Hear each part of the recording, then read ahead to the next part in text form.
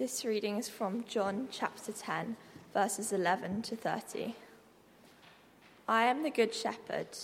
The good shepherd lays down his life for the sheep. The hired hand is not the shepherd and does not own the sheep. So when he sees the wolf coming, he abandons the sheep and runs away. Then the wolf attacks the flock and scatters it. The man runs away because he is a hired hand and cares nothing for the sheep. I am the good shepherd. I know my sheep, and my sheep know me, just as the Father knows me, and I know the Father. And I will lay down my life for the sheep. I have other sheep that are not of this sheepfold. I must bring them also.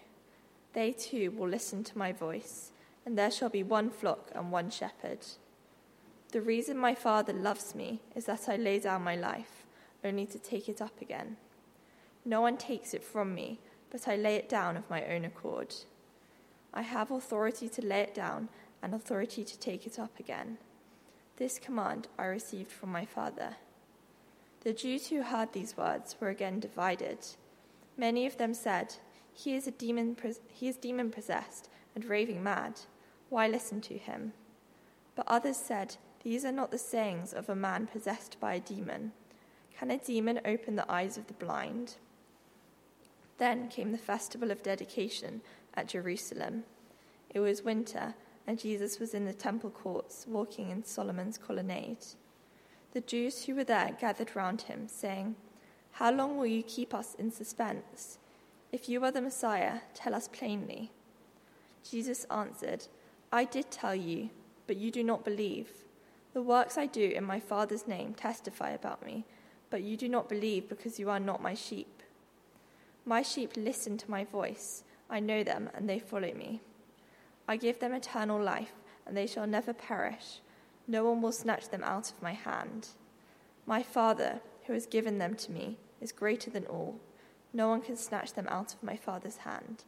I am the Father are one.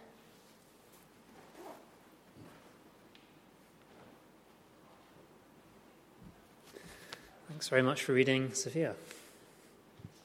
We're halfway through our I Am series in John's Gospel. We've thought about Jesus saying, I am the bread, I am the light, I am the door, and we've now reached I am the good shepherd. Simon talked a little bit last week with the sheepfold about some of the imagery from the Old Testament that Jesus is referring to when he talks about being either the door to the sheepfold or the good shepherd. I thought I'd just start by taking us back to a bit of that, because Jesus is importing a huge amount of cultural reference when he talks about being the good shepherd, and it's important for us to be aware of that as soon as we read it. It all kicked off with David back in 2 Samuel when he was anointed at Hebron. He was told by God, you shall be the shepherd of my people, treating the people of Israel as a sort of flock and their king as the shepherd. Around David's time, that idea of the people as a flock was imported backwards to Moses and Aaron in Psalm 77, who, it was said, led the people like a flock. And then a bit after David's, the image was extended by the prophets to criticize bad rulers rather than to laud good ones. So Isaiah and Jeremiah and Zechariah and Micah, all of them have very famous criticisms of the bad shepherds of Israel. Perhaps the most famous is Ezekiel, who spends the whole of chapter 34 of his prophecy criticizing the bad shepherds of Israel. Woe to you, shepherds of Israel, he says, feeding yourselves rather than the sheep, failing to strengthen the sheep who are falling down, not healing the sheep who are wounded, not binding them up, not searching out the sheep who have gone astray. And he concludes with the rather damning conclusion, God is against the shepherds of Israel.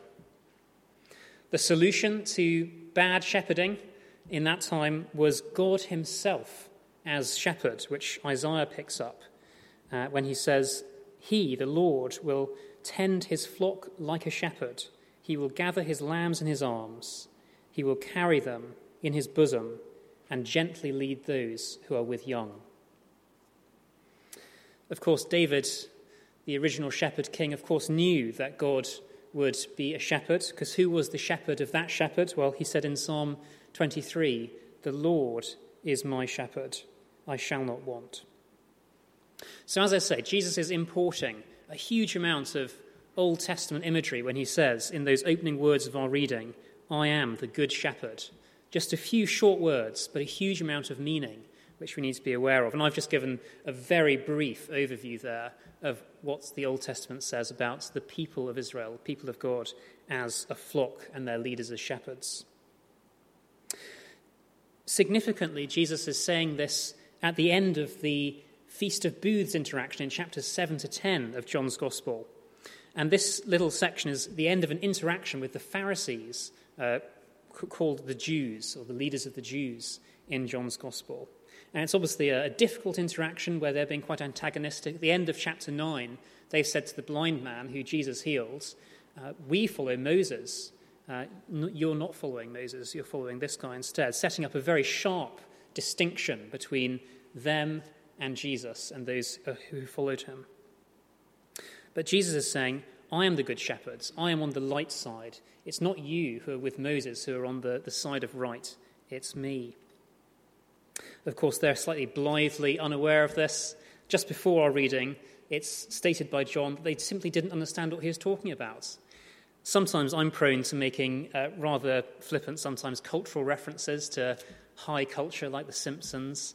And many of my friends, and Hannah certainly, suffers from some of these cultural references, which are rather obscure sometimes. But this isn't an obscure cultural reference that Jesus is making. He's making a reference to, as I've said, a huge part of Old Testament imagery, which the scribes and Pharisees ought to be highly aware of, rather than dumbfounded by. This is a central part of the religion which they're meant to be teaching there in the temple. Jesus is casting, however, the Pharisees as bad shepherds. These are the bad shepherds of Ezekiel, who the Lord is against, and asserting instead that he is the good shepherd. He, therefore, is God, who will sort out the bad shepherds and look after the flock.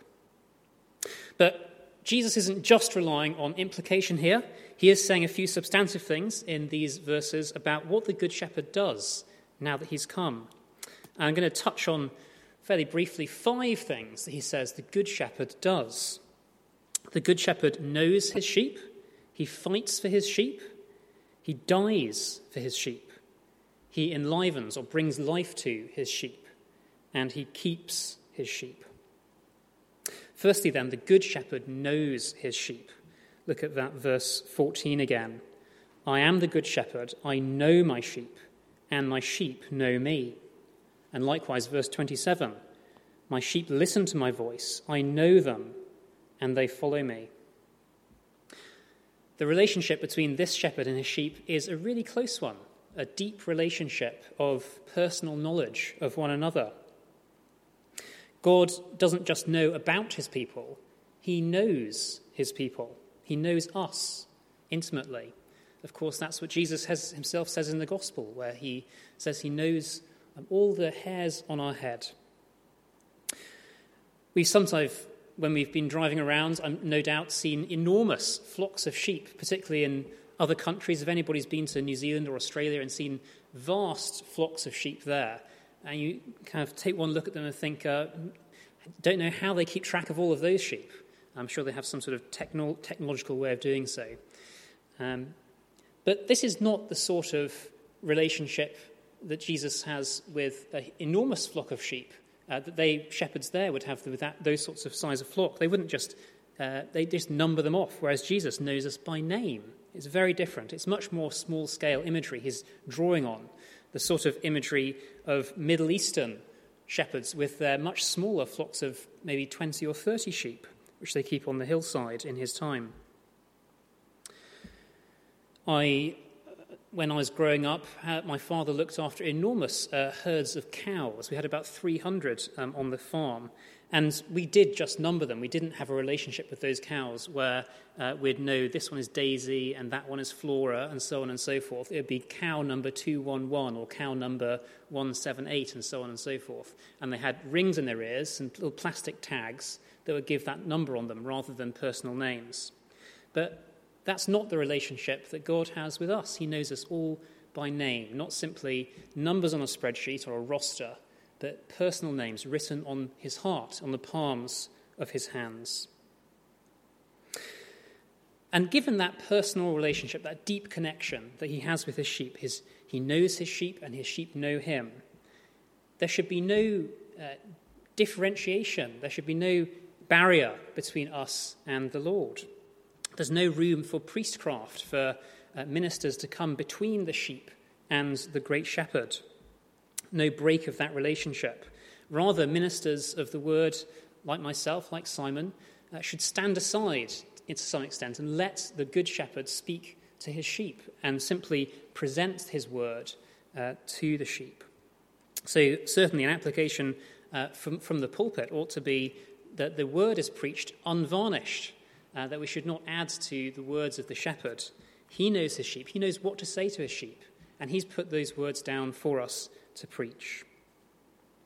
Likewise, we shouldn't be too worried about Christian friends straying from the good shepherd if they know his voice. His sheep know him. If we are concerned about a particularly wacky church that a Christian friend of ours might have decided to go to, or if they've moved to a part of the country which doesn't have any good churches and we're slightly worried about them, or if they seem to be displaying odd behaviour which is inconsistent with previous straightforward Christian behaviour in their life, we shouldn't be overly worried if we trust they are his sheep, because we know that the sheep know the shepherd, they know the voice of the shepherd, and they will come back to him. Secondly, the good shepherd fights for his sheep. He doesn't just know his sheep, but he knows us so much and cares about us so much that he fights for us. Verse 12, the hired hand is not the shepherd and does not own the sheep. So when he sees the wolf coming, he abandons the sheep and runs away. Then the wolf attacks the flock and scatters it. The man runs away because he is a hired hand and cares nothing for the sheep. But by contrast, the good shepherd does stand his ground, face down the wolf, and fight him, and say, stay away from my sheep, get lost. Animals, of course, wild animals are a real danger in the Middle East, Jesus' time. There are obviously all sorts of animals that you wouldn't find there today, and certainly animals you wouldn't find here in this country. But they were a real problem then. And in this respect, actually, Jesus is again channeling that original shepherd king, David. Do you remember what David said to Saul when he first met Saul in first book of Samuel? He said, I fought against bears and lions to keep them away from my flock, which I've been shepherding. Let me go and fight Goliath. The Lord has saved me from the paws of the lions and the paws of the bears. Likewise, he'll save me from the paw of this enormous Philistine. So Jesus, like David, stood down the wild animals and fought them. Of course, the ultimate wild animal, the wolf, perhaps that Jesus has mostly in mind, is Satan, who he has stared down and fought against for his sheep's sake. Jesus did that for us. Rather than us face the wrath of the wolf, who would doubtless tear the sheep apart, Jesus stood in his way and said, no, they're my sheep. You get lost. I'll fight you for them. We don't sing in songs these days a huge amount about that side of what Jesus did. One place it does come up is one of my favourite hymns, 40 Days and 40 Nights, good Lent song we might sing in a few weeks' time perhaps, which has the verse, and if Satan vexing sore, flesh or spirit should assail, thou, his vanquisher before, grant we may not faint nor fail. The good shepherd fights for his sheep. The good shepherd has vanquished the wolf. And so let us not fear. Certainly the devil still prowls about us, we know from elsewhere in Scripture. He seeks who he might devour. And so it is a danger, the spiritual danger. There is evil in the world still. We know that very well, and evil spirits as well. But they have been vanquished in an ultimate sense by Jesus. We have a God who is a good shepherd, who knows us, who hears his lambs when they cry out and has vanquished their enemy. Thirdly, the Good Shepherd dies for his sheep. And this comes up repeatedly in that passage, doesn't it? So, verse 11, the Good Shepherd lays down his life for his sheep. Verse 15, I lay down my life for the sheep. Verse 17, the reason my Father loves me is I lay down my life. In verse 18, not once but twice, no one takes it from me, but I lay it down of my own accord. I have authority to lay it down. So John definitely wants us to know that the Good Shepherd lays down his life for his sheep. And it's coming up again and again. That fight against the wolf, against the wild animals, is a dangerous one that involves real risk, not just of serious harm, but of death. And Jesus knew that his death would come about through that fight with the wolf. The wolf was allowed to rip out the shepherd's throat for our sake, so saving the sheep. He died so that we don't have to. Of course, he's talking about the cross here, prophecy of his own death only a few months later after this prophecy. The sins of the sheep required that a life was taken, that a sacrifice was made. So as Jesus hung there on the cross, he knew that he was hanging there as the Good Shepherd, laying down his life for the sheep. So he had compassion in his heart, not hatred for those who stood around him. Those were sheep amongst those standing around. So he said, Father, forgive, for they don't know what they do. They're just stupid sheep who've put me here. And this is part of the eternal plan whereby I lay down my life for the sheep. And so we praise God, the Good Shepherd, for this. And we've done that already, of course, in the songs that we've sung, some of them particularly appropriate for this particular theme. I don't know if you noticed, but it's not also just the sheep of Israel who Jesus is talking about here, laying down his life for. Look at verse 16. I have other sheep that are not of this sheepfold. I must bring them also. They too will listen to my voice, and there shall be one flock and one shepherd. So it wasn't just ethnic Israel. It wasn't just the Israel who David had led, who the prophets had prophesied about, who Jesus lays down his life for. But it's also God's Israel, the Israel of God, those who have been grafted in to the people as well. It's particularly appropriate, he mentions those sheep of other sheepfolds in verse 16, because this is coming at the end of the interaction during the Feast of Booths, at the end of that interaction I mentioned in chapters 7 to 10 of John's Gospel, where he's at this Feast of Tabernacles in Jerusalem, which is a feast which celebrates the harvest. It's the harvest thanksgiving of Israel. There's many layers of meaning to all of these Israelite festivals, but this one particularly, giving thanks for the harvest, was also pointing to the ingathering, not just of this year's crops, but the ingathering of all peoples to God at the end of time.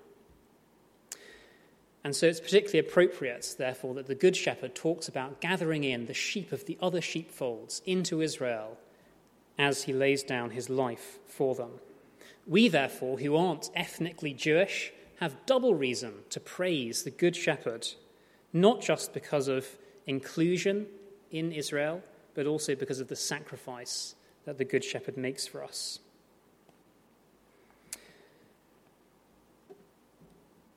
This is a little point also that refers to the Reformed doctrine of limited atonement. I'm not going to get into all of that now, don't worry, but it's just worth noting here that the question about whether Jesus died for absolutely everybody or his sheep is one that bears on this particular verse.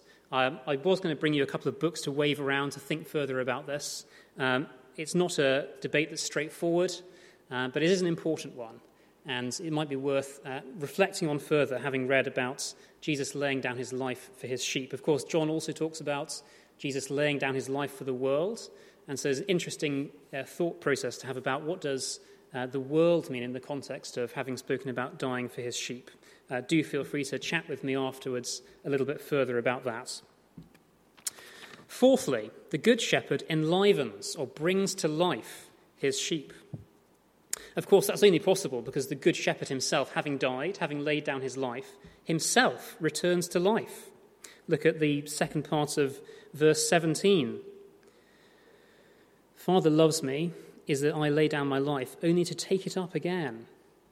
And then verse 18 as well. I lay it down of my own accord. I have authority to lay it down and authority to take it up again. Jesus didn't stay in the grave. Of course, he rose again. He had authority to do so. He did suffer a real death. It was, for us, a real sacrifice. But death couldn't hold him, and Jesus is alive. He took up life again. And so he's able, because he's come to life again, to give life to his sheep as well. Look at verse 28. I give them eternal life, and they shall never perish. This is a little bit like a super vaccine. We've all had vaccines recently against COVID, a little vial of liquid going into us to give us protection. Of course, that's slightly painful at the time. Hurts on the arm, might feel a bit woozy for a few days afterwards. But in the long term, it's really useful, and it's a way of keeping safe. And of course, it completely changes our attitude to the virus. We come to it with a new confidence. Yes, it's still annoying and disappointing to get it and dangerous, but not nearly as dangerous as before the vaccine. And certainly when I was vaccinated once, twice, 3 times, I felt super confident in the face of it, and perhaps a little too confident, you might even say. But this giving of life that the Good Shepherd provides, it's like a super vaccine, not just against COVID, but against any virus and anything that might bring death to us. Instead of coming to the clinic, imagine if instead of on that little vial, it didn't say Pfizer or AstraZeneca or Moderna. Instead, it had a little tag on it saying eternal life. And with a little pinprick and injection, you've been injected with eternal life, and you're now vaccinated against literally anything that might come against you. That would be pretty wonderful. But that is the actual vaccine that Jesus gives. He gives eternal life to us, that we may never perish. Never perish. That's the same offer that Jesus is giving. It's painful, of course, to admit to guilt and to rebellion against God. There's a little bit of awkwardness and anxiety and pain when that goes in. But it's transformative to actually go through with it and to receive that injection of eternal life. It provides a new eternal perspective on things. We're just here for a short visit, but we plan to live forever. In this life, we can therefore spend and be spent for his sake, who provides eternal life by laying down his life and by coming back to life again himself. Fifthly, and finally, the Good Shepherd keeps his sheep. Look at verse 28 again. No one will snatch them out of my hand. The Father who has given them to me is greater than all. No one can snatch them out of the Father's hands. The shepherd who knows us, who fights for us, who dies for us, and who enlivens us, will also keep us to the very end, whatever may come. He's too careful and too compassionate for anything otherwise to happen. And he holds us in his hands too tightly for us to be let go. I was at the airport recently getting some currency out for my trip, my honeymoon abroad. And as soon as I got the money out, which was quite a lot of money, I'd exchanged into the local currency for the place we were going, I was suddenly conscious that, gosh, I'm carrying something very valuable on me at the moment. I better hold on to it pretty tight. So I held it right here in my hands, clutching it, making sure nobody would snatch it away. I don't know who else in the Gatwick terminal will be interested in snatching Eastern Caribbean dollars, but you never know when a thief might be about in that sort of environment. So I held it very close. It's precious to me. And that is how God holds us, how the Good Shepherd holds his sheep. He holds us really tightly because we're that precious to him, that important to him. He doesn't want any thieves to come in, swoop in, and take us away. I've briefly alluded to one of the Reformed doctrines, limited atonement. This, of course, impacts on a slightly less controversial one, perseverance, the perseverance of all the saints, the P of tulip, for those of you who are interested. That everybody who is a true Christian will be held to the end by the Lord. I think the doctrine is coming fairly directly out of these verses. The Father who is given to me, nobody will snatch them out of his hands. Once any of us is somebody who knows Jesus, who loves Jesus, he's never going to let us go because we're precious to him. And that's a great comfort, that whatever may come in life, death, disease, war, famine, plague, all sorts of personal situations, and I know many of us have been through very trying personal situations. If we really know Jesus, he will never let us go. He will always hold on to us to the very end. I've quoted one hymn. Please give me leave to quote a second before I finish, from How Firm a Foundation. The flame shall not hurt you. I only design your dross to consume and your gold to refine. The Good Shepherd will hold us to the end. Let's pray and give thanks for all the Good Shepherd does for us.